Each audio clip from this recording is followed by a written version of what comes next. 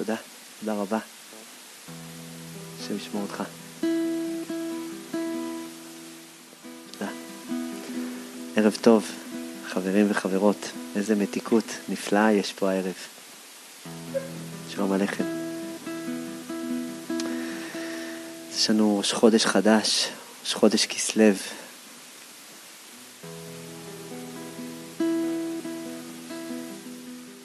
לבעלי שגיאות הכתיב זה להוציא את הלב מהכיס.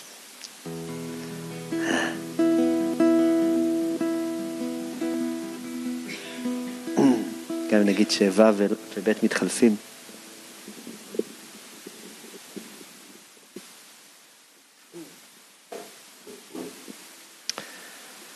בעצם שלום עליכם. יש לנו תפילה כל חודש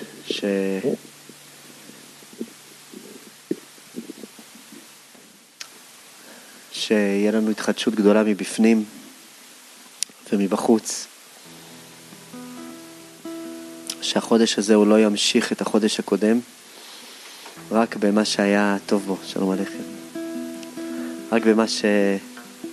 רק במה שאני מבקש. מה שרציתי לגעת הערב,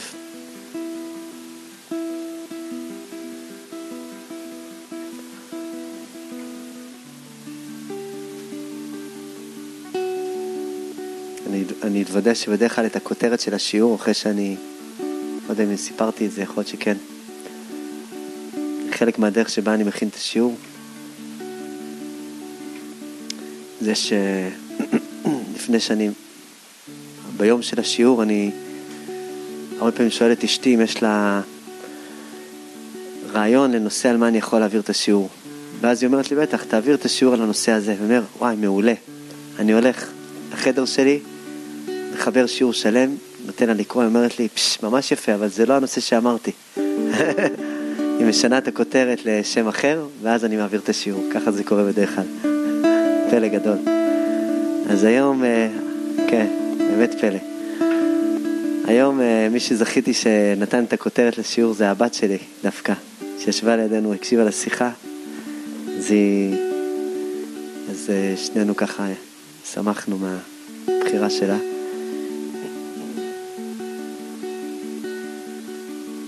לחפש את החיים שאתה רוצה. פלא גדול.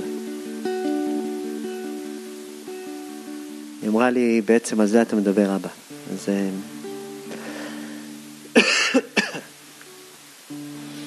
לחפש את החיים שאתה רוצה.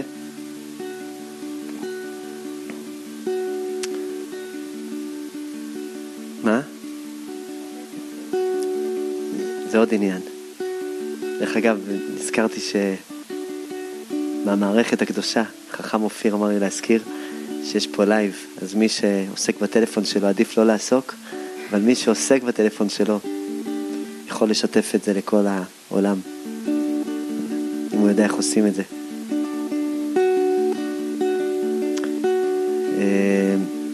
כן. מה? אם זה אדום זה עובד, כן, כן, כן, שריך, תודה רבה.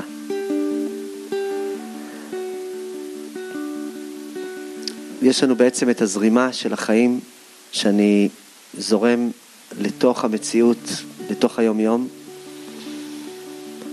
ויש לי מציאות שאני מחליט לחפש באמת את מה שאני רוצה. זאת אומרת, אני רוצה לברר את מה אני רוצה, ואז לחפש את מה שאני רוצה. אבל זאת נקודה מאוד מאוד עמוקה, ובעצם זאת הנקודה ככה שאני הולך איתה מתחילת היום, כשחשבתי על הערב הזה,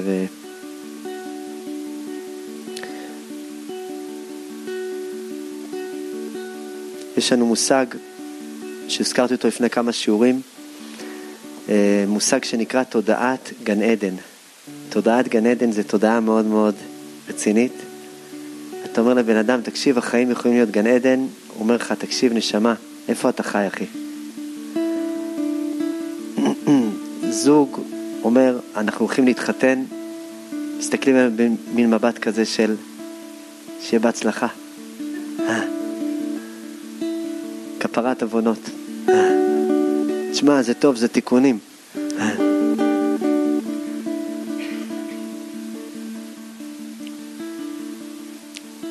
וכשיגידו לבן אדם ביום יום, בשגרת החיים, אתה מאמין שזוגיות יכולה להיות גן עדן?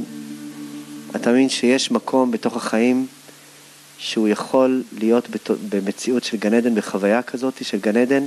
הבן אדם שלידך יסתכל במבט אולי קצת בז ויגיד לך איפה אתה חי. כשאנחנו מברכים בחתונה את הברכה השישית לחתן ולכלה, שמח תשמח רעים האהובים, כי שמחך יצירך בגן עדן מקדם. זאת אומרת, שמח את הזוג המתוק הזה כמו ששימחת את אדם וחווה בגן עדן. והברכה הזאת היא לא אמורה בעצם בזמן החופה, לא תשמח אותם עכשיו, אלא תשמח אותם כל החיים. זאת אומרת, אני מברך אותם שיהיה להם חיים גן עדן, ממש ככה. בן אדם שמברך אותם את הברכה הזאת, הוא מברך אותם, זוג מתוק, אני מברך אתכם שיהיה לכם חיים גן עדן, וכולם אומרים אמן. ואחרי זה, יום אחרי זה, פוגשים את האנשים שהיו בחתונה, מה פתאום גן עדן? תגיד לי, אתה נורמלי? ובעצם זאת בקשה מאוד מאוד עמוקה, ואני חושב שזאת גם הבקשה שבגללה אנחנו פועלים מהרבה הרבה הרבה סיבות. זה הבקשה שבגללה איש ואישה מחליטים להתחתן. הם לא מחליטים להתחתן כי הם רוצים חיים של גיהנום ביחד. ממש לא נראה לי. איפשהו בפנים יש איזו בקשה עמוקה של גן עדן. איפשהו בפנים יש את הבקשה העמוקה שכשאני אקום ליום הבא, בין אם אני בזוגיות, בין אם אני לא בזוגיות, אני נמצא שם אהבה, נמצא שם מתיקות, נמצא שם נעימות. לפעמים הציפייה העמוקה הזאת היא לאט לאט הולכת ופשוט נחלשת, לאט לאט הולכת ומתשתשת. זה קורה. שלום עליכם. יש פה מקום מקדימה, מי שרוצה. מי שרוצה. לאט לאט ילד קם בבוקר ואומר, וואו, מה הולך להיות היום? איזה כיף הולך להיות איתי היום? קם עוד בוקר ואומר, איזה כיף הולך להיות איתי היום? פתאום הוא ראה שהיה היום לא כל כך כיף. יום למחרת, וואו, מה הולך להיות היום? איזה הפתעות חדשות. לאט לאט פתאום נהיים קצת קמטים ליד המצח, ואני מפסיק לשאול את השאלות האלה, ואני קצת מתייאש מהבקשה העמוקה הזאת של מה שבעצם רציתי איזה משהו שהוא וואו, שהוא מרגש אותי, שהוא משמח אותי. אז אני רוצה קצת לגעת בתודעת גן עדן, ובבקשה העמוקה הזאת כן לגעת, כן להחזיר לעצמנו את היכולת להיות בתודעה כזאת, ולרפא את התודעה הזאת, כי זה עבודה עמוקה, שאבותינו עסקו בעצם בלתקן אותה ובלרפא אותה. אדם וחווה באמת היה להם חיים גן עדן עד שגירשו אותם מגן עדן, וכשאנחנו רוצים להיכנס בחזרה לגן עדן, אנחנו רק צריכים לעבור דרך 2 מלאכי חבלה ולהט החרב המתהפכת, ואז אנחנו מגיעים לשם. 2 מלאכי חבלה זה מלאכי חבלה שנמצאים בתוכי, מקומות שהם בעצם, אם זה בזוג, אז זה פשוט אותו זוג, רק הצד המחבל שבהם.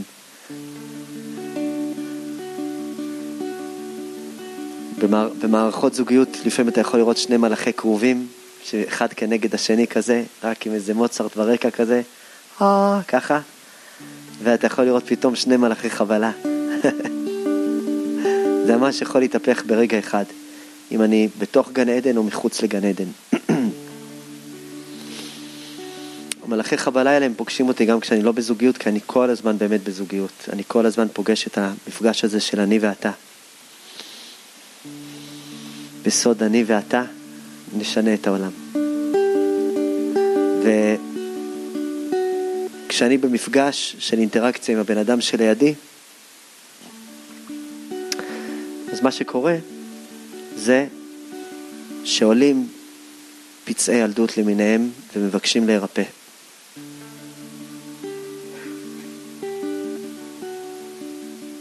תודעת גן עדן בתוך גן עדן, אדם וחווה בעצם, מה הם עשו שם? אנחנו לא יודעים בדיוק מה הם עשו שם, אבל מה שכתוב זה שהקדוש ברוך הוא שם את האדם בגן לעובדה ולשומרה.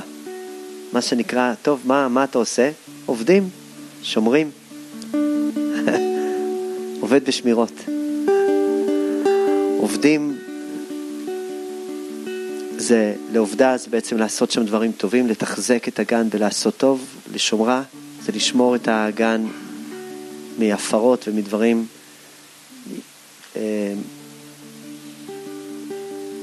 בעצם לא טובים. הוא פשוט היה חי, אבל הוא היה חי בטוב. אר'ח חיים הקדוש הוא מביא שאדם וחווה בגן עדן אכלו ושתו, אבל הם יכלו לעשות את זה מתוך עונג ולא מתוך הכרח. זאת אומרת, הם לא היו חייבים לאכול ולשתות. כלומר, התודעה העמוקה שהניעה את אדם וחווה בגן עדן, היא לא הייתה תודעה הישרדותית, היא הייתה תודעה של רווח.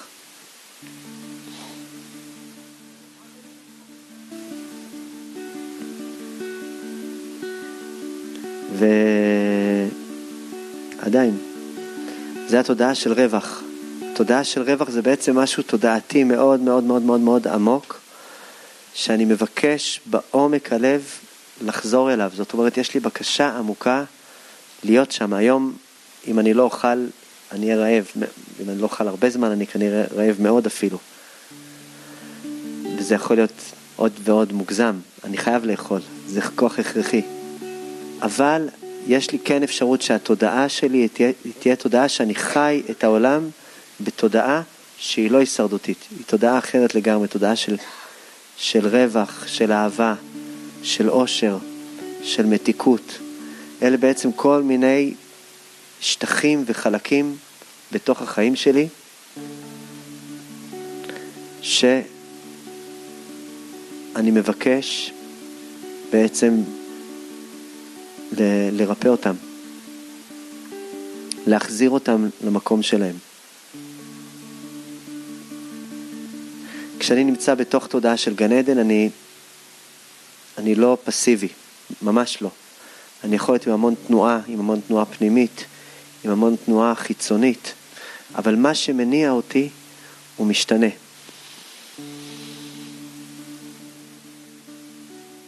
וזה עומק הבקשה של הרצון שלנו כבני אדם.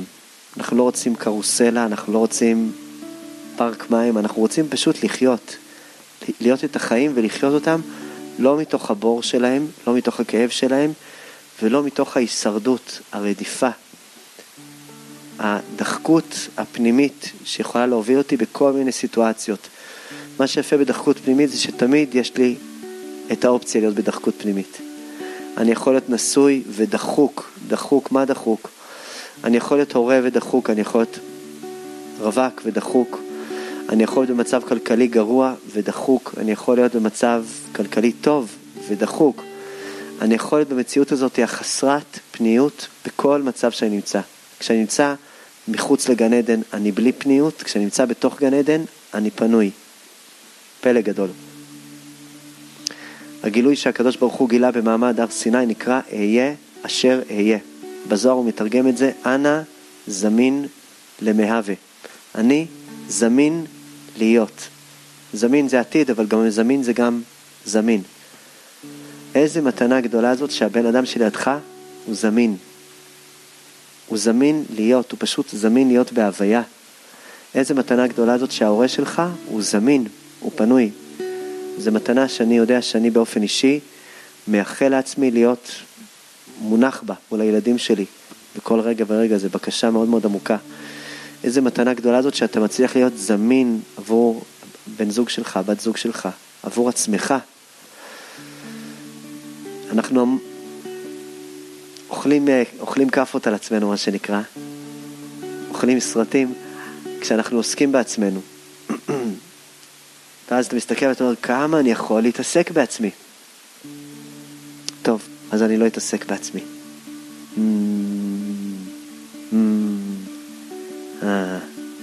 טוב, אני אתעסק בעצמי ואני אעשה את זה עם אשמה. זה גם דבר גדול. זאת אומרת, אני אתעסק בעצמי ואני אכאיב לעצמי על זה שאני אתעסק בעצמי, וזה יהפוך אותי לבן אדם שהוא סוציאלי. פלא גדול. אני פשוט גם ארדה בעצמי על זה שאני מתעסק בעצמי. אני אוכל להיות גם המבוגר האחראי שאומר לי לא להתעסק בעצמי, ושזה לא בסדר, זה רק לאנשים אגוצנטרים ואגואיסטים, ולבכות על זה שאני מתעסק בעצמי. אני בעצם זקוק להתעסק בעצמי כי לא התעסקתי בעצמי, כי יש לי פצע גדול שאני עדיין לא הסכמתי להיות פנוי אליי. לא הצלחתי לקבל את הפניות הזאת שהייתי זקוק לה. התוצאה היא שאני עכשיו חייב לעסוק בריפוי עצמי, בין אם אני ארצה את זה ואני אעשה את זה בצורה מודעת, או בין אם אני אמאס בזה ואעשה את זה בצורה לא מודעת. זה המציאות. תודעת גן עדן אומרת שאני הצלחתי להתפנות, לפנות את עצמי גם לעצמי ומתוך זה גם לאחר. סליחה. הגירוש מגן עדן זה גירוש שהאדם הראשון וחווה עברו אותו, וכל אחד ואחת מאיתנו עבר אותו באיזשהו שלב במהלך החיים, כשהתחלנו פתאום להיות פחות תמימים. הרגע הזה שאתה מתחיל להיות קצת פחות תמים, זה רגע שאתה מגורש מפיסה של גן עדן בחיים שלך. פתאום אתה מבין שהחיים הם לא כמו שחשבת.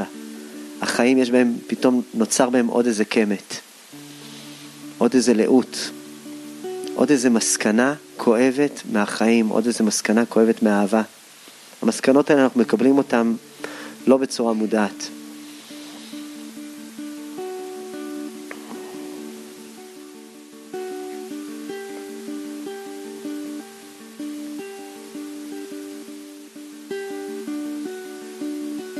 אנחנו מקבלים בצורה לא מודעת שאין פניות אלינו.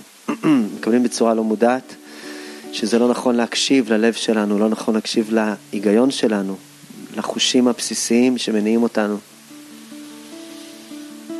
אנחנו מקבלים המון המון המון אמונות שבעצם מגרשות אותי מגן עדן, ולאט לאט אומרות לי תפסיק לחפש את מה שאתה רוצה.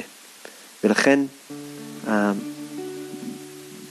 הכותרת הזאת היא חשובה לי, היא מבטאה את החיפוש שאני נמצא בו, ואני חושב שאני יכול להיות בו בכל גיל בחיים שלי, החל מהגיל של הילדה שלי ועד הגיל של ההורים והסבים, ואם יהיו עוד אז כן הלאה.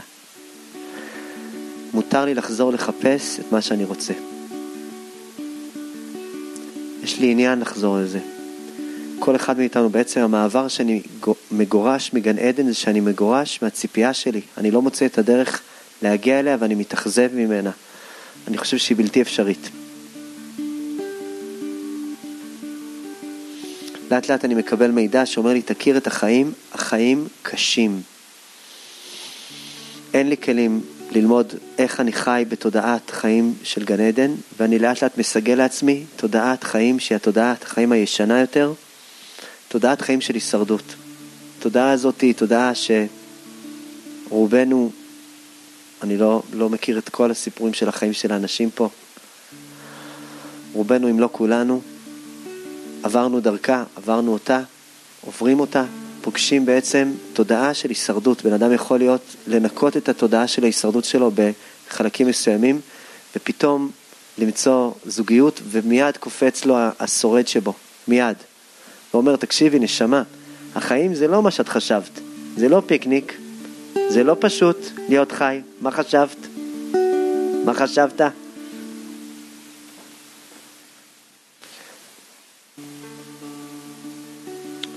פתאום דיבור כזה שיוצא מבן הזוג שלך או מבת הזוג שלך, שאומר לך, טוב, אני מבין עכשיו מהדיבור של הבן אדם שלידי, שאני צריך או גם להיות זקן כמוהו, לדבר בצורה נורא נורא נורא סקנה, או שאנחנו צריכים ללכת לטיפול זוגי.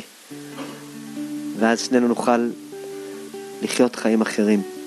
זה מאוד מאוד מאוד דק, כי זה ממש שני שבילי תודעה. שביל אחד הוא שביל של הישרדות, והוא השביל שהאמונות הבסיסיות שלנו יושבות על התודעה הזאת של הישרדות. בין אם אני בחרתי בזה, בין אם אני לא בחרתי בזה, זאת אומרת לא בחרתי בזה, זה המציאות שאיתה, אליה אני מגיע כשאני מגיע לעולם. העולם הוא נקרא עולם של הישרדות, עולם של שרידה. בזוהר הוא רומז לזה שהתודעה הזאת היא קרתה בכללות שהתקלל בהם אדם הראשון וחווה והנחש, זה בעצם כללות שהתקלל בהם העולם, כל העולם כולו. תודעה אחרת שבעצם מגלה לי שאני יכול להרוויח את לחמי רק בעצב, ואני אשקיע המון ואני אקבל מעט. תודעה שבעצם אומרת לי שעיקר תשומת לב שלי היא תהיה בעצם לשרוד, ומיעוט תשומת לב שלי תהיה להיות שמח, להיות אדם מאושר, למצוא את האושר הפנימי שנמצא בתוכי.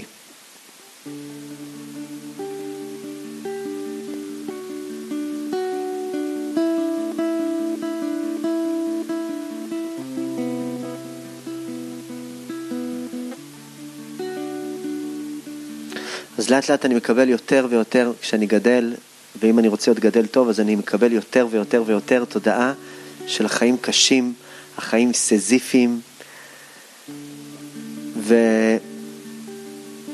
והמשפטים האלה הם כולם גם כן, לצערנו גם נכונים מבחינה מסוימת, אז הם נשמעים לי מאוד מאוד הגיוניים, ואני פשוט חי איתם, אני חי עם התודעה הזאת.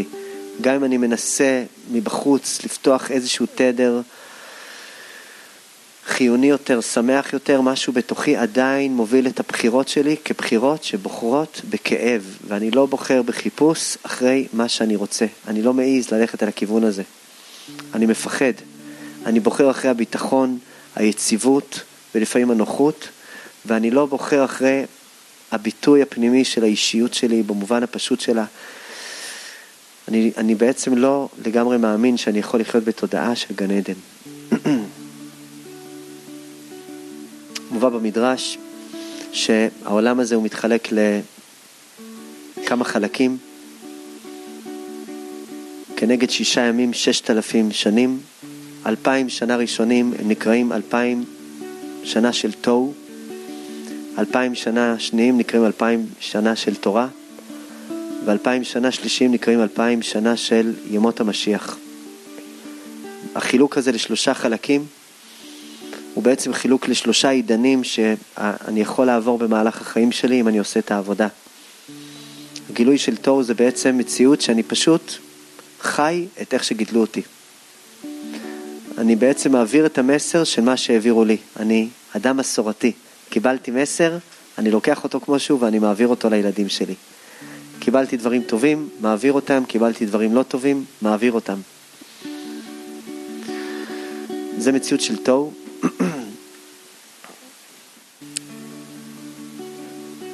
מציאות של התוהו היא משאירה אותי, שלום עליכם, משאירה אותי עם תודעת חיים עדיין הישרדותית, עדיין שורדת.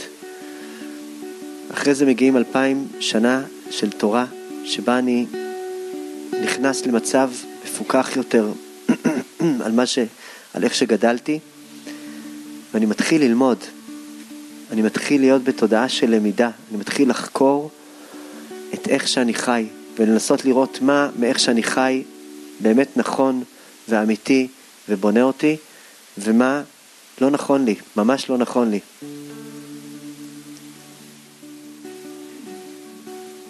ואני מגיע ל2,000 שנה של ימות משיח, שבהם מתגלה מה שנקרא משיח, מצליח להיות בדיאלוג מול החיים, מצליח לחזור לתודעה של גן עדן. זאת הבקשה העמוקה שלנו מהמפגש מול החיים, זה בעצם בקשה לחזור לתודעה עתיקה מאוד, שאני הייתי בתוכה ושכחתי מבחינה מסוימת איך היא.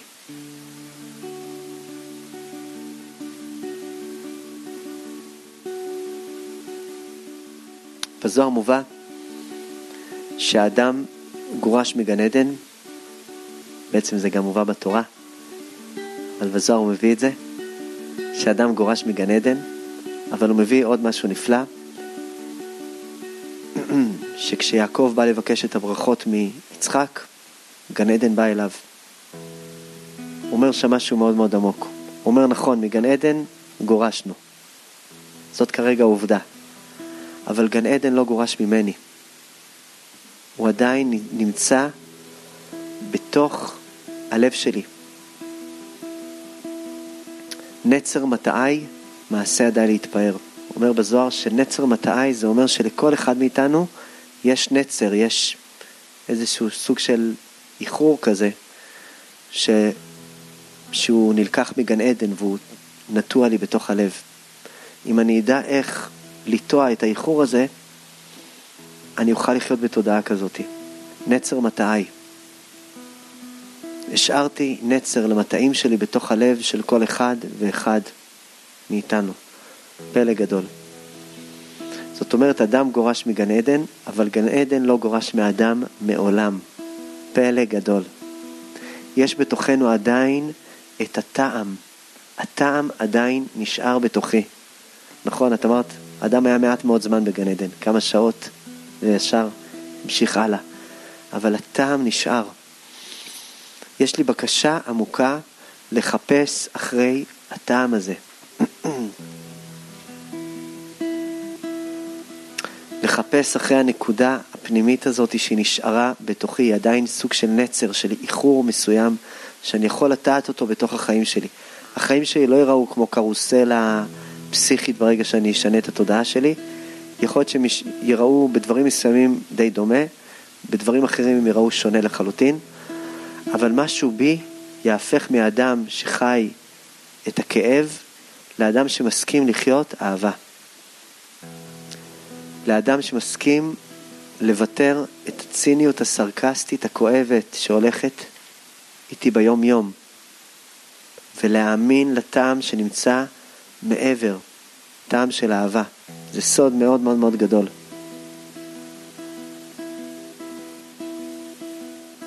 יצחק, יעקב מגיע אליו לקבל את הברכות, הוא מריח, הוא מנשק אותו, מריח את ריח בגדיו, והוא אומר, ראה ריח בני כריח שדה אשר ברכו השם.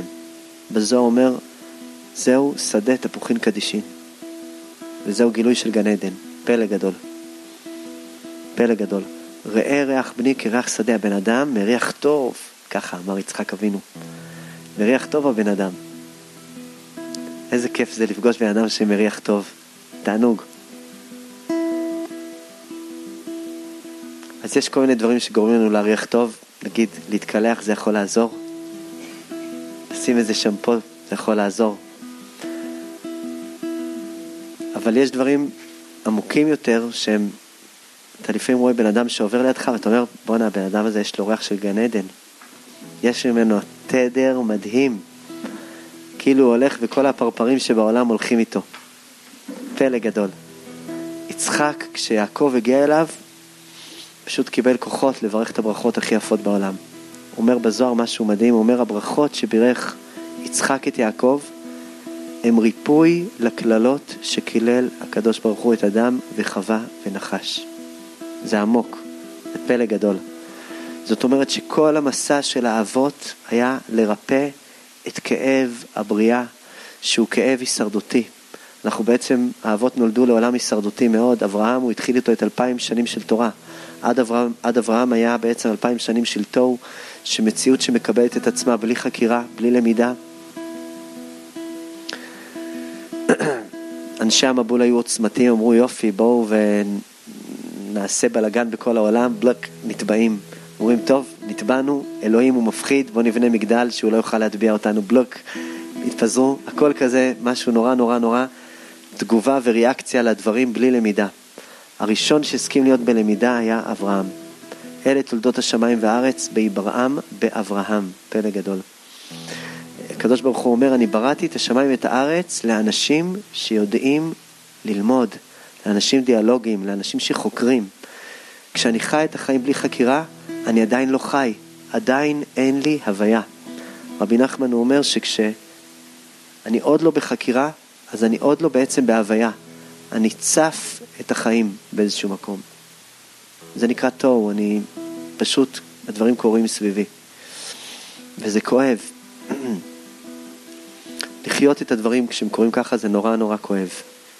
אנחנו בעצם, החיפוש שלנו, העמוק, הוא בגלל שאנחנו מבקשים לא לחיות חיים של כאב. אנחנו מבקשים לחיות חיים של אהבה. ממש. יש לי המון ציניות וביקורתיות שאני מעלה את הדבר הזה, גם כשאני אומר את המילה גן עדן, אז מיד עולה המון ביקורת, ואומרת, רגע, על מה אתה מדבר? החיים יכולים להיות בטעם של גן עדן באמת, על מי אתה עובד? נכון, אני לא אהיה הילד התמים לפני שהוא למד שהחיים צריכים להיות ככה, אבל אני אהיה יותר. אני יכול לחזור לתודעה שמגלה לי שאני יכול להיות תמים עם כלי הביקורת שלי, עם כלי החקירה שלי, עם כלי הלמידה שלי. אני יכול להפוך את גן עדן לתודעה מקורקעת, לא מעופפת.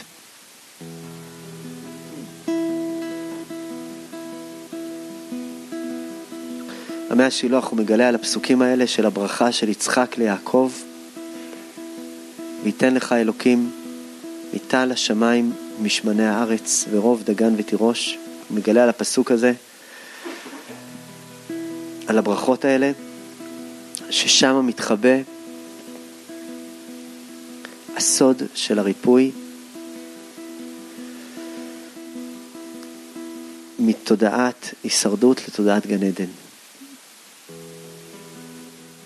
אלה הם מתחבאות שם כמה כללים שמאפשרים לי לבחון את החיים שלי ולראות שאני בוחן אותם במצפן שהוא מאפשר לי למצוא את מה שאני רוצה. לא בעצם למצוא את איך שאני חי היום, אלא לעשות שינוי בצורת החיפוש שלי, לחפש דברים שהם לא באים לי באופן טבעי. בכלל כל הברכות של יעקב הם הגיעו לא באופן טבעי. היית אומר ליעקב, תשמע, תזרום, בוא נראה מה יקרה. מה אני אזרום? הוא יברך את עשיו. זה לא טוב שאני אזרום. יעקב הוא התלבש בלבושים. לפעמים אנחנו עושים פעולות מלאכותיות שהן בעצם לא פעולות זורמות, כדי להחזיר את הפעולה הטבעית שלי למצב בריא. אני אפתח פה קצת את הפסוק הזה, ויתן לך אלוקים מיטה לשמיים ומשמני הארץ, כיוון שבפסוק הזה מתחבאים כמה דברים נפלאים, והם מרומזים שם כל 10 הדיברות, שגם 10 הדיברות במעמד הר סיני היה להם חלק מהעניין הזה, לשנות לי את התודעה מתודעת הישרדות לתודעה שמחזירה אותי בחזרה לעידן אחר.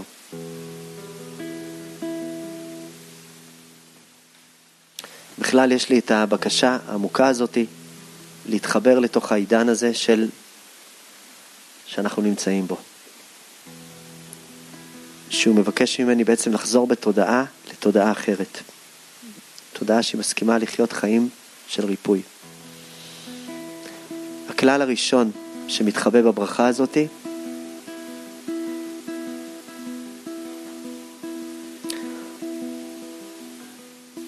הוא להבין שהבורא מרעיף עלינו שפע כל הזמן.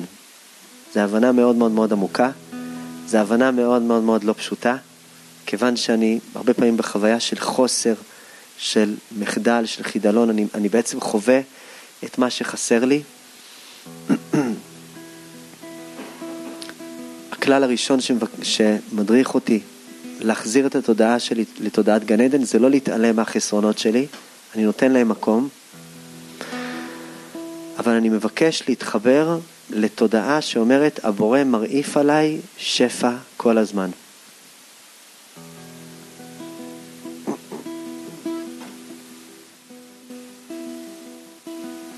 אני מבקש לחפש אחרי השפע הזה, אחרי הטוב הזה. אני יודע שהטוב הזה הוא יורד, ואני מבקש להתחיל לחפש אחריו. אני מתבונן בחיים שלי בכל מיני מציאויות, בכל מיני מפגשים שיש לי במהלך היום. חלק מהימים שלי דומים אחד לשני, חלק מהם די שונים אחד מהשני. ואני מנסה לראות באיזה חלקים מהחיים שלי, מה שמורעף שמה זה השפעה של שפע.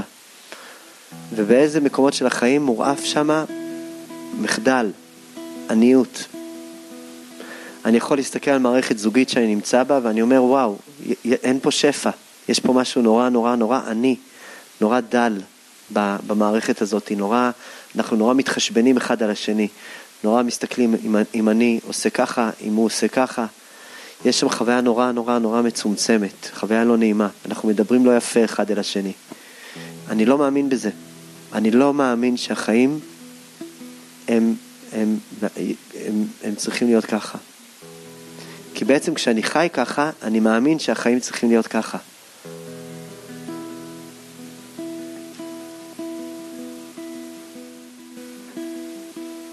פעם היה איזה זוג שפגשתי שהיו רבים כל הזמן, והבן זוג אמר, ככה זוגות אמורים להיות. זה נורמלי, זה טבעי, וזה ככה צריך להיות. זה גם הכל נכון, זה באמת נורמלי וזה טבעי. השאלה אם זה ככה צריך להיות. האם ככה אני רוצה לראות את החיים שלי? האם זה מה שבשבילו אני מייחל להיות עם בן אדם כל הזמן במלחמת קריות אחת גדולה? רק בלי קריות. תודעת השפע אומרת, יש פה מציאות שהיא גדולה, שהיא רחבה. זאת מציאות שאני צריך ללמוד לתרגל אותה. היא מתבטאת לא רק במובן, הרבה פעמים אני מבטא את המונח שפע כמונח פיננסי, אבל המונח שפע הוא לא בהכרח מונח פיננסי, הוא מתבטא גם בזה, הוא מונח כללי שמדבר איתי על תודעת החיים שלי שיכולה להיות ברווח. לדוגמה, אם אני מגיע למקום מסוים תמיד על השנייה האחרונה, אז אני מגיע לא ברווח, אני מגיע בלחץ, לא ברווח. אם אני מגיע כמה זמן לפני זה, אז אני מגיע ברווח, אבל השאלה איך הייתה לי הדרך. אם הגעתי בדרך בעצם המון מתח כדי להגיע כמה דקות לפני זה, אז זה שוב פעם לא ברווח. ואני מצלחתי להגיע גם בדרך שהיא שמחה, וגם להגיע כמה זמן לפני הזמן, הגעתי במציאות של רווח, פלא גדול. זה מרומז במילה וייתן. ככה מהשילוח אומר, המילה וייתן היא רומזת לשפע גדול, שהבורא מריף. וזה כנגד הדיבר, אנוכי השם אלוקיך, אשר הוצאתיך מארץ מצרים מבית עבדים. אנוכי. החיבור שלי לאנוכי, דיברנו על זה כמה פעמים, שאנוכי זה מלשון קו אנכי, מראשי ועד סופי. ככל שאני מחובר למקום הזה שנקרא אנוכי, אני מחובר לשפע שעובר דרכי.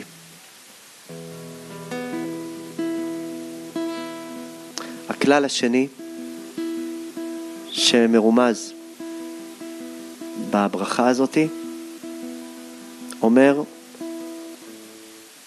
רואים אותך אחי, אתה חשוב.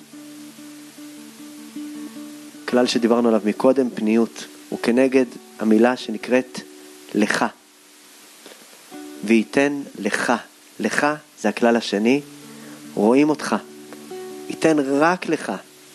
איזה פלא גדול זה, שאתה מסתכל במראה ואתה אומר, יש לי חשיבות, יש לי מקום חשוב בתוך המציאות, בתוך החיים. בהרבה מציאות של החיים, אנחנו רואים את עצמנו כדמות שולית, דמות לא נראית. המקום שנקרא לך, הוא בעצם אומר, רואים אותך. הרבה מהפעולות שלנו להיות אנשים נראים, לדבר במקומות חברתיים או מקומות כאלה או אחרים, לפעמים זה מגיע ממקום נכון, לפעמים זה מגיע ממקום שאין לך, שאני לא מרגיש שיש לך. אני לא מרגיש שיש פניות.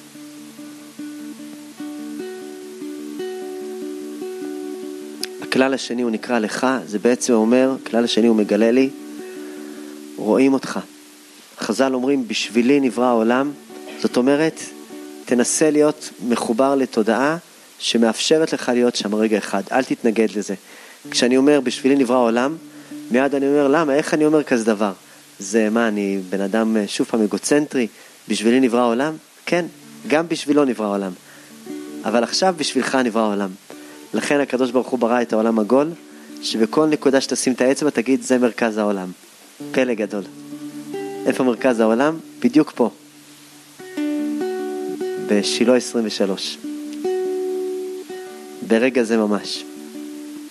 ככל שאני מסכים להאמין לדבר הזה, אז אני מסכים להאמין לדבר הזה. הכלל הוא כלל מאוד מאוד מאוד פשוט. איך שאני מתייחס אל עצמי, אני מתייחס גם לבן אדם שנמצא לידי. אם אני אצליח להאמין בכלל הזה לגביי, אני גם אוכל להאמין לכלל הזה כלפי הבן אדם שלידי. לפעמים אני אומר משהו הפוך, אני אומר, אם אני אאמין שאני זפת של בן אדם, ג'יפה שעוד לא נולדה, תולעת ולא איש, חרפת אדם ובזוי עם, אז אני אוכל להתייחס יפה לכל שאר האנשים. אבל האמת שאם אני תופס מעצמי חרפת ג'יפה וכן הלאה, אז כנראה שאני גם מתייחס ככה לשאר האנשים. ובדרך כלל זה יהיה שאר האנשים הקרובים אליי ביותר, אנשים שאני הכי אוהב, אני אגיד להם, טוב, אתה התחתנת איתי, אז גם אתה זבל של בן אדם. כן. בטח. כי את כל מי שאני אוהב, אני אתייחס אליו כמו שאני לא סובל את עצמי. הריפוי שלי להסכים לחיות בתודעה של גן עדן הוא להגיד, בשבילי נברא העולם, אני מוכן לעמוד בזה. תנסה להגיד את זה. חז"ל ממש הדריכו את זה, להגיד את זה, ממש במילים. כי חייב כל אדם לומר, כל העולם לא נברא, אלא בשבילי. כי חייב כל אדם לומר, זאת אומרת ממש תרגול שחז"ל תרגלו אותו. הם לא אמרו כמה פעמים, אם תעשה את זה כמה פעמים ביום. תצליח לעמוד עם עצמך, לשבת עם עצמך, לשכב על המיטה ולהגיד, כל העולם לא נברא, אלא בשבילי. אני מרכז העולם. כרגע. שוב פעם, המקום הזה הוא לא מגיע מתוך מציאות שאני לא רואה את שאר העולם. להפך, זו מציאות שיכולה לאפשר לי לראות את שאר העולם. לכן, הכלל השני זה לך. רואים אותך. תבין שרואים אותך. כשאני מבין שרואים אותי, אני לא פועל מתוך מקום שאני לא נראה. כשאני פועל מתוך מקום שאני לא נראה, או שזה גורם לי להיות נורא נורא נורא נראה, כי לא רואים אותי, או שזה גורם לי להיות כל הזמן לא נראה. אני לא רוצה להפריע, אני פשוט לא אהיה פה. וייתן לך האלוהים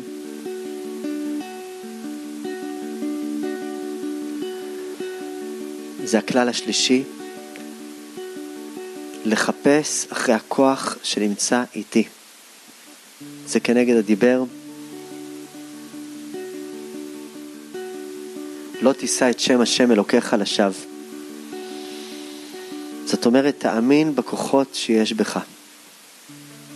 אל תשתמש בהם בצורה שהיא חסרת כוחות.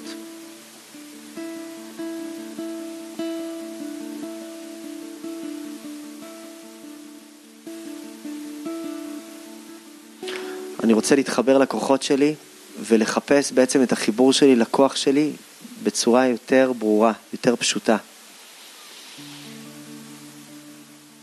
לא תישא את שם השם אלוקיך לשווא, זה בעצם רומז על מציאות שאני מפעיל כוחות שאני לא הייתי אמור להפעיל אותם, הוצאתי אותם לשווא, ולא הפעלתי את הכוחות שאני כן רציתי להפעיל אותם.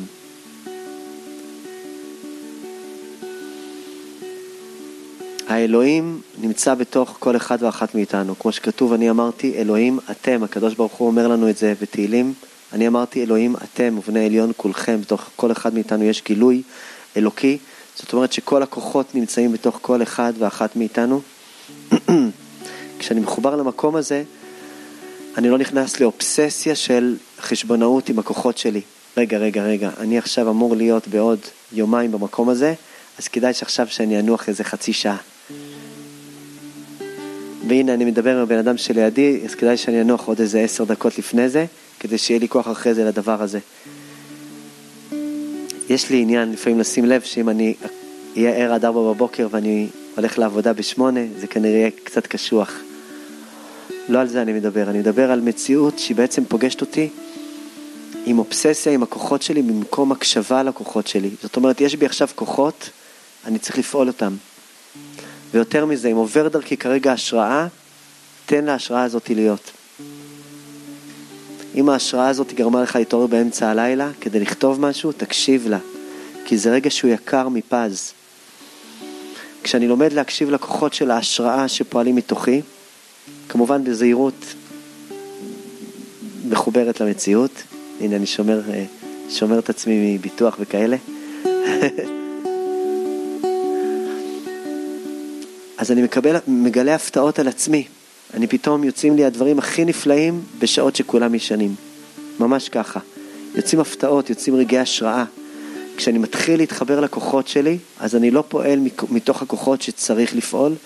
אני מתחיל לפעול מתוך הכוחות שמתגלים מתוכי. אני יודע שיש בתוכי המון המון המון המון כוח של יצירה, או של דיבור, או של שירה, או של כתיבה, או של ציור. תן למקומות, לכוחות האלה את המקום שלהם.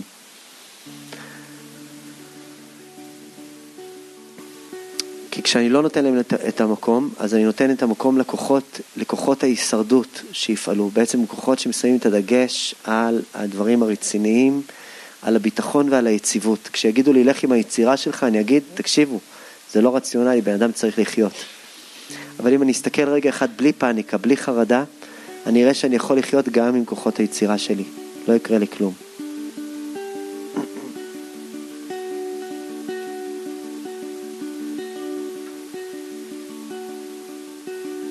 הכלל הרביעי, זכור מי אתה, כמו שאמר עליו השלום מופסה. זכור מי אתה, מי שזכה לראות. זכור מי אתה.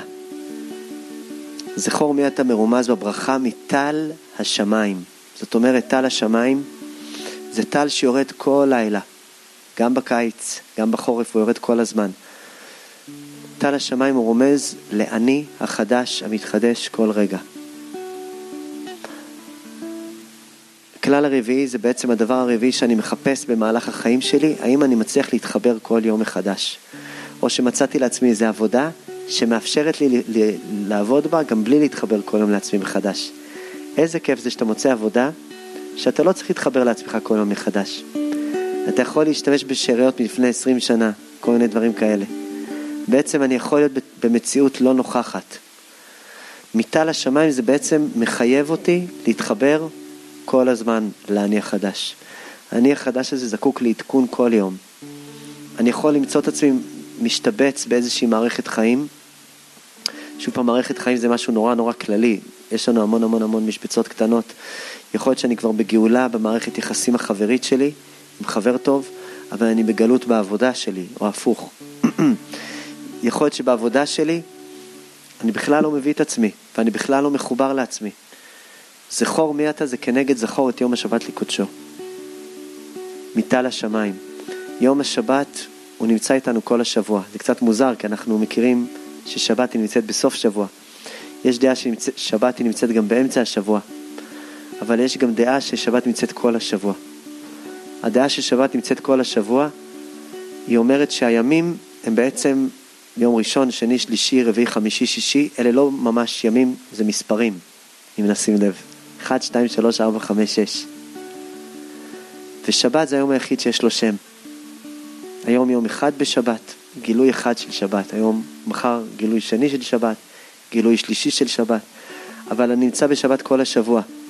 פשוט השבת הזאת היא, זה האני הפנימי שכל הזמן מתחדש בצורה אחרת. פלא גדול.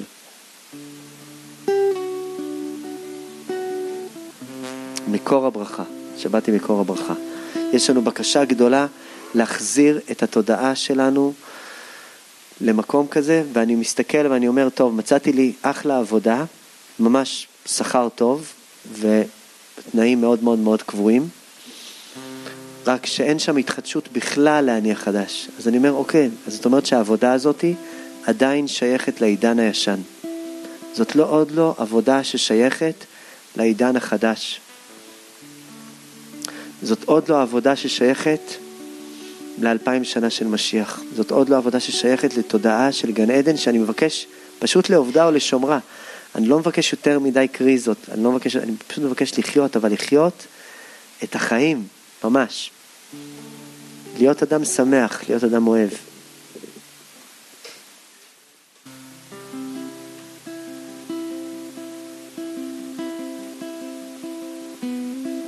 הכלל החמישי זה לחפש מרחב מוגן ומרופד של החיים. זה נקרא משמני הארץ. הברכה הקודמת הייתה טל השמיים, זה להתחבר לאני החדש שיורד עליי כל יום.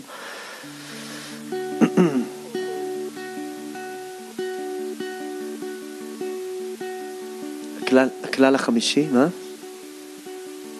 כן, משמני הארץ, נכון. זאת אומרת, אני מבקש לחפש לעצמי מקום מרחב מוגן ומרופד. זה נקרא שמני הארץ. יש לנו הרבה פעמים פחד, או אפילו זלזול במושג שנקרא שמני הארץ. שמן של הארץ.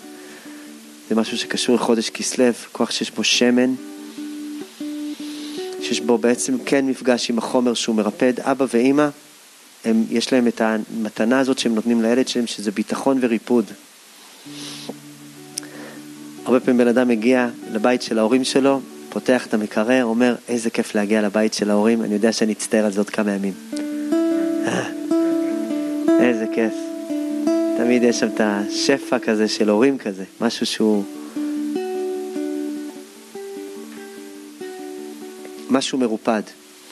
הרבה פעמים בתוך המסע הרוחני, אנחנו כל כך נדבקים באני החדש, ואנחנו מזלזלים בשמני הארץ, בריפוד הזה. בתודעת שפע גשמי. אני מסכים להיות בתודעה גם של שפע גשמי, של ריפוד גשמי.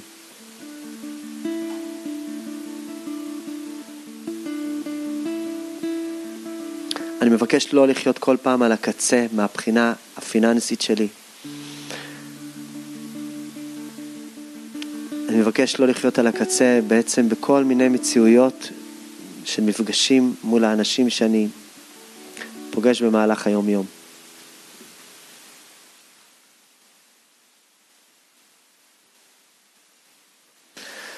בהרבה ספרי חסידות מובא מידת הביטחון, שבן אדם בעצם צריך להגיע למצב שהוא בלי שקל בכיס שלו, ואז הוא מגיע למידת הביטחון. שמשמור אותך אופיר, תודה רבה נשמה. צריך להגיע פעם אחת סיפר לי איזה איש מתוק, אמר לי, שמע, יש לי ככה עניין, איך שיש לי פלוס בבנק, אני מוציא אותו ונותן אותו צדקה לעניים. אמרתי לו, וואו. הוא אומר, כן, מדרגה. אמרתי לו, כן, אבל איך הזוגיות שלך? אומר, לא כל כך טובה. אמרתי לו, מעניין. הצירוף מקרים הזה ככה. זה צירוף מקרים מעניין. אחרי זה אנחנו באמת, רבי נחמן הוא דיבר על הדבר הזה, רבי נחמן הזכיר את הדבר הזה, את הנקודה הזאת, שאנשים חיים במידת הביטחון, שזה נקודה מאוד מאוד, מאוד מאוד נפלאה, אבל מידת הביטחון זה מקצוע בפני עצמו. אם לא בחרת במקצוע הזה, אל תעסוק בו. יש עוד מידה לא פחות יקרה שנקראת משמני הארץ. זאת אומרת, זה לא מונע לי את מידת הביטחון, זה גורם לי לאפשר לפעול בפעולות אחרות שלי, מידות אחרות שלי, דברים אחרים שאני רוצה לחפש. מבחינה מסוימת, תודעת גן עדן מבקשת ממני להתחבר גם לעולם הגשמי, להסכים להיות מחובר לריפוד שהגשמיות כן מציעה אותו, להסכים להיות שמה. כשאני מתבונן בדבר הזה, אני מסתכל בכמה וכמה אמונות יש לי נגד חיים מרופדים. יש לי אמונה שזה יגרום להיות אדם רדום, כמו שכתוב, וישמן ישורון ויבעט. זאת אומרת, התודעה הזאת יכולה לקרות, אבל היא גם יכולה לא לקרות, אם אני אהיה ערני. מתי התודעה הזאת גורמת לי להיות בן אדם רדום? כשאני בעצם מרפד את עצמי ואני עדיין בתודעה הישרדותית. ואז אני אומר, טוב, אז אין לי בשביל מה להתחדש בכלל. איזה כיף. יש איזה מין התפננות עכשיו עד ביאת המשיח. לא. הנקודה של הריפוד הגשמי הוא דווקא יכול לאפשר לי להרחיב את הלב שלי לעוד דברים, לפתוח את הלב לעוד דברים. יכול לאפשר לי להיות אדם יותר אוהב. אם אני אמונח בתודעה הזאת, אני מסתכל ואני רואה שזה לא אידיאלי המון המון המון דברים בחיים שלי. הנקודה היא בעיקר לא לעשות אידיאליזציה ממקומות הישרדותיים שבהם אני חי. הכלל הזה הוא כנגד כבד את אביך ואת אמך. יקר אותם. תבין שבעצם הנקודה הזאת שאבא ואמא מביאים איתם, שזה ביטחון וריפוד, והמקום הזה, התודעה הזאת, היא תודעה מאוד מאוד מאוד מאוד יקרה, והיא חלק מהתודעה שיכולה להחזיר אותך למרחב של גן עדן.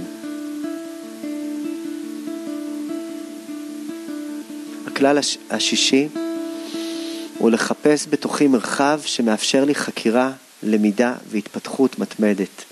שזה כלל מאוד מאוד מאוד חשוב. הוא מאפשר לי להיות בתודעה אחרת. זאת אומרת, אני מזהה שיש המון מקומות שאין שם דיאלוג. זאת אומרת, כשאנחנו נגיע לאיזה פרשת דרכים, לא תהיה חקירה, לא יהיה מי לדבר. זה בעיה.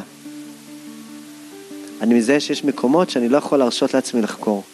שאני לא יכול להרשות לעצמי להביא את עצמי. זה נקרא ורוב דגן. דגן זה בעצם מאכל שכל העניין שלו הוא שהוא דורש חקירה, הוא דורש ברור. הדגן הזה הוא אמור להפך למזון אחר, ללחם. דורש ברור וניפוי ותחינה והרכדה. גם החיים שלי דורשים את הדבר הזה. יש 4 מיני ברורים שנקראים לא תרצח ולא תנאף ולא תגנוב ולא תענה ברעך את שקר. לא תרצח ולא תנאף, זה מגלה לי בעצם את המקומות שבהם אני או רוצח או לא רוצח את הבן אדם שנמצא לידי. בתודעת ביחסים של אדם וחברו, של אני ואתה, אני מוצא את עצמי בהרבה פעמים מוחק את הבן אדם שנמצא לידי, זה נקרא לא תרצח.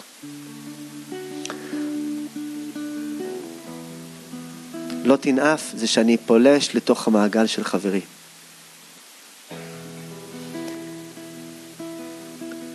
אני רוצה להסתכל שבמערכות היחסים שלי אני גם לא מוחק את הבן אדם שלידי ואני גם לא פולש אליו.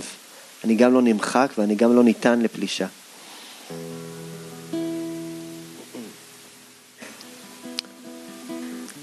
לא תגנוב ולא תענה ברעך את שקר, אלה 2 אזהרות שרומזות לכוח הדיבור שלי. מה לדבר ומה לא לדבר. כשאני לא אומר את מה שאני רוצה להגיד, זה נקרא גניבה. ככה מהשילוח מביא. זאת אומרת, יש לי משהו ממש חשוב להגיד לבן אדם שלידי, ואני לא אומר לו, אני גונב מהעולם את הידע שהוא זקוק לו. פלא גדול.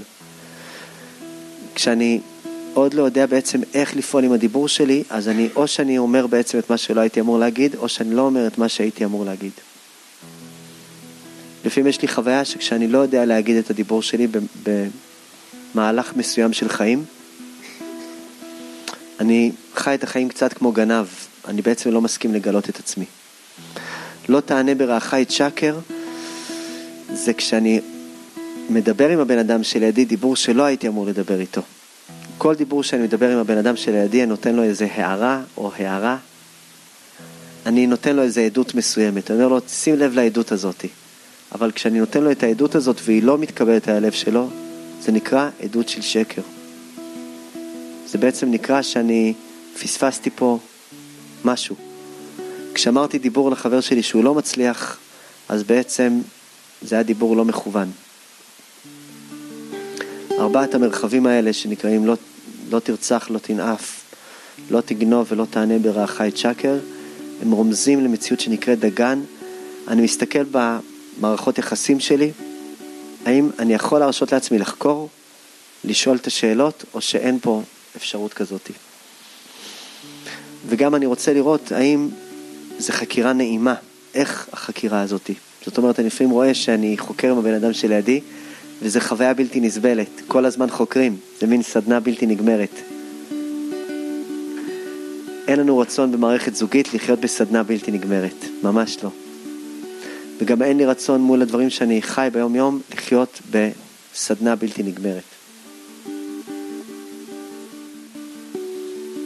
הכלל השביעי, שאולי הוא הכלל החשוב מכולם, הוא נקרא להיות שמח היום בחלק שלי. זה נקרא ותירוש. תירוש הוא רומז על שמחה. חז"ל רמזו אמירה שנקראת איזהו השיר השמח בחלקו. זאת אומרת, מתי אני אשיר? כשאני שמח בחלק שיש לי היום להתמודד מולו. מתי אני? כשאני מבואס מהחלק שיש לי להתמודד איתו היום. ואני רוצה חלק אחר. אני רוצה בעצם חלק אחר להתמודד מולו בחיים. אני נמצא עם ילדים ואני אומר, טוב, כשהילדים יגדלו, בוא'נה, זה הולך להיות תקופה חבל על הזמן. כשאני אשתחרר מהצבא, זה יהיה חיים נפלאים. כשאני אהיה ככה וככה, זה יהיה, כשאני אתחתן, כשאני לא אתחתן, כשאני אמצא בן זוג, כשאני אפרד מבן זוג, כל מיני מחשבות כאלה ואחרים שבהם אני תולה את העשירות שלי, זה הופך אותי לאדם בתודעה עדיין ענייה. כשאני רוצה לעבור לתודעה עשירה, אני צריך ללמוד, לתרגל, להיות שמח בחלקי. להיות שמח בחלקי זה לא אומר שאני לא נוגע בנקודת החיסרון שאני פוגש אותה, אבל זה כן אומר שאני לומד איך לעבוד איתה. אני לומד לגעת בחיסרון בזמנים מסוימים, ולא לתת לחיסרון להרוס לי את כל היום. יש המון בחירות בחיים שלי, שאני בוחר מלכתחילה בחירות לא שמחות. אני בעצם עושה חשבון כזה, אני אומר, טוב, אני אלך ללימודים המבאסים האלה, אני אלמד בהם 7 שנים, כמו שיעקב קנה מסכן את רחל ולאה, 7 שנים ועוד 7 שנים, אולי אני אחרי זה עוד סטאז' עוד 7 שנים, ואחרי זה יהיה לי חיים טובים בעזרת השם. ואולי אחרי זה אני אהיה באמת שמח. היה פעם איזה חבר אחד, נשמה טובה, אמר, אני אעבוד עכשיו כמו פסיכי, מצד חמה עד צאת החמה, כדי שעוד 15 שנה בדיוק, אני אוכל לא לעבוד בכלל כל החיים שלי. באמת הוא עשה את זה, ואחרי 15 שנה, הוא מצא את עצמו גרוש, עם קשרים מאוד מאוד גרועים, משפחתיים, ובאמת עם הרבה כסף, אבל הכסף הזה לא עזר לו, כי הוצאו אותו על בתי משפט, תוך כדי. זה סיפורי אימה, אני מביא מחילה, גם עם התיאורה וזה, בכלל זה קשוח. כן, מעודד. אז לכן אני אומר לכם שלא כדאי, כן. זה רק סיפור כדוגמה להראות לכם שלא כדאי. שתדעו. לא בשבילי, החבר הזה מסכן פשוט. כשאני בעצם עושה בחירות על העתיד שגורמות להווה שלי להיות ממש גרוע, אני צריך לחשוב פעמיים ואפילו 20,000 פעם. כי זה אומר שאני לא יודע, גם אם יהיה לי טוב עוד 15 או 20 שנה, מי יודע מה יש שם? מה נמצא שם בתוכי? האם אני בכלל נמצא שם גבייה שיכולה לשמוח ממשהו, אחרי שקיביתי לעצמי את הלב במשך כל כך הרבה זמן?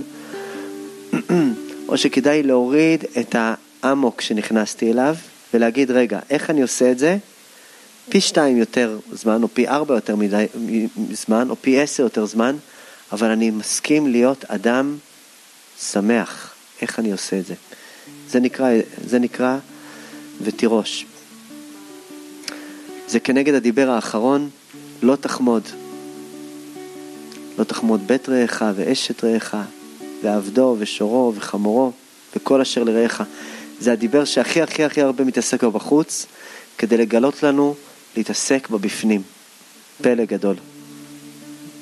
התזכורת העמוקה הזאת שאומרת לי, תחזור פנימה ותקשיב לתודעה שלך, איך אתה יוצא היום שמח. כל יום שעברת אותו עם אחוזים גבוהים של שמחה, זה יום שאתה פעלת בו דברים גדולים. הכוונה שמחה זה לא שמחה דווקא מוחצנת כלפי חוץ, זה נקודה פנימית שמסכימה להיות שמחה, שמסכימה לאהוב, שמסכימה כן להיות שמה. יש לנו תפילה גדולה שהלב שלנו יהיה לב פתוח, לב אוהב, לב מחובר, שהתודעה שלי תהיה תודעה שמסכימה לחזור לתודעת גן עדן ממש. יש לי בקשה גדולה לחזור ולחפש את מה שאני רוצה, ולהאמין שזה קיים. בעבודת בת המלך יש שם סיפור על משנה למלכות, סיפור של רבי נחמן, סיפור מאוד מאוד עמוק. הולך ומחפש את בת המלך, הוא רואה שם איזה ענק שמחזיק עץ, איש מאוד מאוד הגיוני, ואומר לו הענק הזה, מה אתה מחפש את בת המלך? לא, אין כזה דבר, מה פתאום, אתה נורמלי? האיש הזה הנורמלי עם העץ הגדול אומר לו, תקשיב, אתה לא נורמלי. והוא צריך להתמודד עם ענק שמחזיק אילן גדול, ואומר לו שהוא לא נורמלי, ואומר לו, בוודאי ישנה.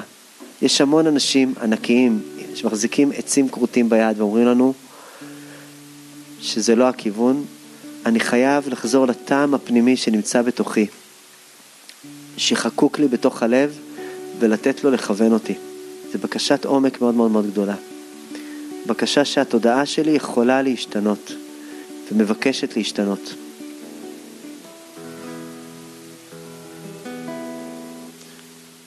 אספר לכם איזה סיפור, שסיפרה לי אותו אשתי היקרה, נסתם. סיפור על... סיפור נפלא, ממש סיפור נפלא. עד ששמעתי אותו פעם ראשונה. רבי זושה מהניפולי, שאנחנו מספרים עליו מדי פעם, כשהוא היה גדול יותר, בוגר יותר, הוא הגיע לאיזו עיירה. בעיירה הזאת היה איזה נער נחמד שהתפלל בבית הכנסת, קראו לנער הזה יעקב יצחק. לימים, אחרי הרבה זמן, הנער הזה יעקב יצחק, היה רבי יעקב יצחק מלובלין, החוזה הקדוש מלובלין. והוא נמצא בבית כנסת, מתפלל, יעקב יצחק המתוק מתפלל, פשוט נמצא בזרימה שלו, ורבי זושה הוא היה איש שאהב להתפלל בצד, לא במרכז של הבית כנסת. לקח לו את הטלית, התעטף בה ועמד מאחורי התנור. בהמון סיפורים חסידיים יש כל מיני צדיקים שעומדים מאחורי התנור. אני חייב להבין על מה מדובר. אני לא יודע מה מדובר, תנור אפייה, תנור, בטח זה קמין כזה, של אירופה כזה. והוא עומד שם ומתפלל, והטלית היא פשוט הפוכה לו על הפנים. ויעקב יצחק ככה מתפלל בזרימה שלו, ורבי זושה מתפלל בזושה. פתאום באמצע התפילה רבי זושה מרים את הטלית שלו, פפם, ומסתכל ליעקב יצחק בעיניים, פפם, ויעקב יצחק מתגלגלות לו העיניים ככה, פפם. מחילה, זה ריבוי של סרטים מצוירים שאני ראיתי. ממש מחילה. מראות שאי אפשר למחוק. והוא נועץ בו את המבט לכמה שניות ארוכות כאלה, משהו כזה פנימי, עין בעין, ופשוט יעקב יצחק הקטן, נער צעיר, פשוט מתחיל להתפרץ בבכי. אבל מה הבכי? שהוא בחיים שלו לא בכה, ובוכה ומשתנק שם. עכשיו אנשים שם בבית כנסת, אירופה כאלה, קצת פריזרים מתוקים, רואים בן אדם משתנק, וזה ממשיכים בשאלה, אומרים, טוב, כנראה מצונן, לא מכירים ככה את המצב וככה וזה.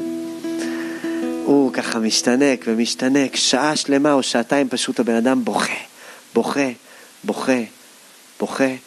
ומתחיל לנשום. ניגש אליו אחרי התפילה רבי זושה, אומר לו, נער מתוק, הכל בסדר, אני פשוט רוצה להגיד לך מה עבר עליך, פשוט התעוררה לך הנשמה הקדושה שלך עכשיו. זה מה שעברת. הכל בסדר, זה עוד מעט יעבור לך, אבל אתה כבר לא תוכל לחזור להיות כמו שהיית. אני מצטער, גרמתי לך להתבגרות מוקדמת, אבל עכשיו, אחרי שהתעוררה לך הנשמה הקדושה, אתה חייב לפגוש את אח שלי אלימלך, הוא יעזור לך לתקן את הרוח. פלא גדול. עברו כמה שנים, ויעקב יצחק עבר דרך רבי אלימלך, הגיע גם רבי שמלכה מניקסלבורג, והתחיל ללמוד אצלו. ורבי שמלכה היה ידוע שהוא רבי סגפן, היה מסגף את עצמו. אבל כמה שהוא היה רבי סגפן, הוא היה מסתכל על הנער, שהוא כבר היה נער בוגר, אבל עדיין צעיר. יעקב יצחק, הוא אומר, רבי יעקב יצחק, הוא ממש סגפן, אפילו יחסית אליי. מה יהיה איתו? הוא כל היום בתפילות שלו, בעניינים שלו, הוא ממש בקטע מאוד מאוד מאוד קשוח עם עצמו. מנסה לעורר אותו, מנסה לעודד אותו, אומר לו, שמע, בוא תצחק, מנסה לעשות לו כל מיני פרצופים כאלה. לא מצליח. היה בצער מזה, רבי שמלכה אמר, יש לי תלמיד שהוא נופל למראה שחורה ולכאב גדול. הנשמה שלו התעוררה, אבל היא עוד לא מצאה את המקום שלה פה, בתוך העולם. חשב רבי שמלכה מה לעשות, עד שעלתה בליבו השראה ומחשבה. כתב מכתב, ושם אותו בכיס של רבי יעקב יצחק, ואמר לו, סע לרבי זושה. הוא ידע מה לעשות איתך. במכתב הזה היה כתוב, רבי זושה, שלחתי אליך את איציקל. אתה זה שגרמת לו לבכות, ורק אתה זה שיכול לגרום לו לצחוק. פלא גדול.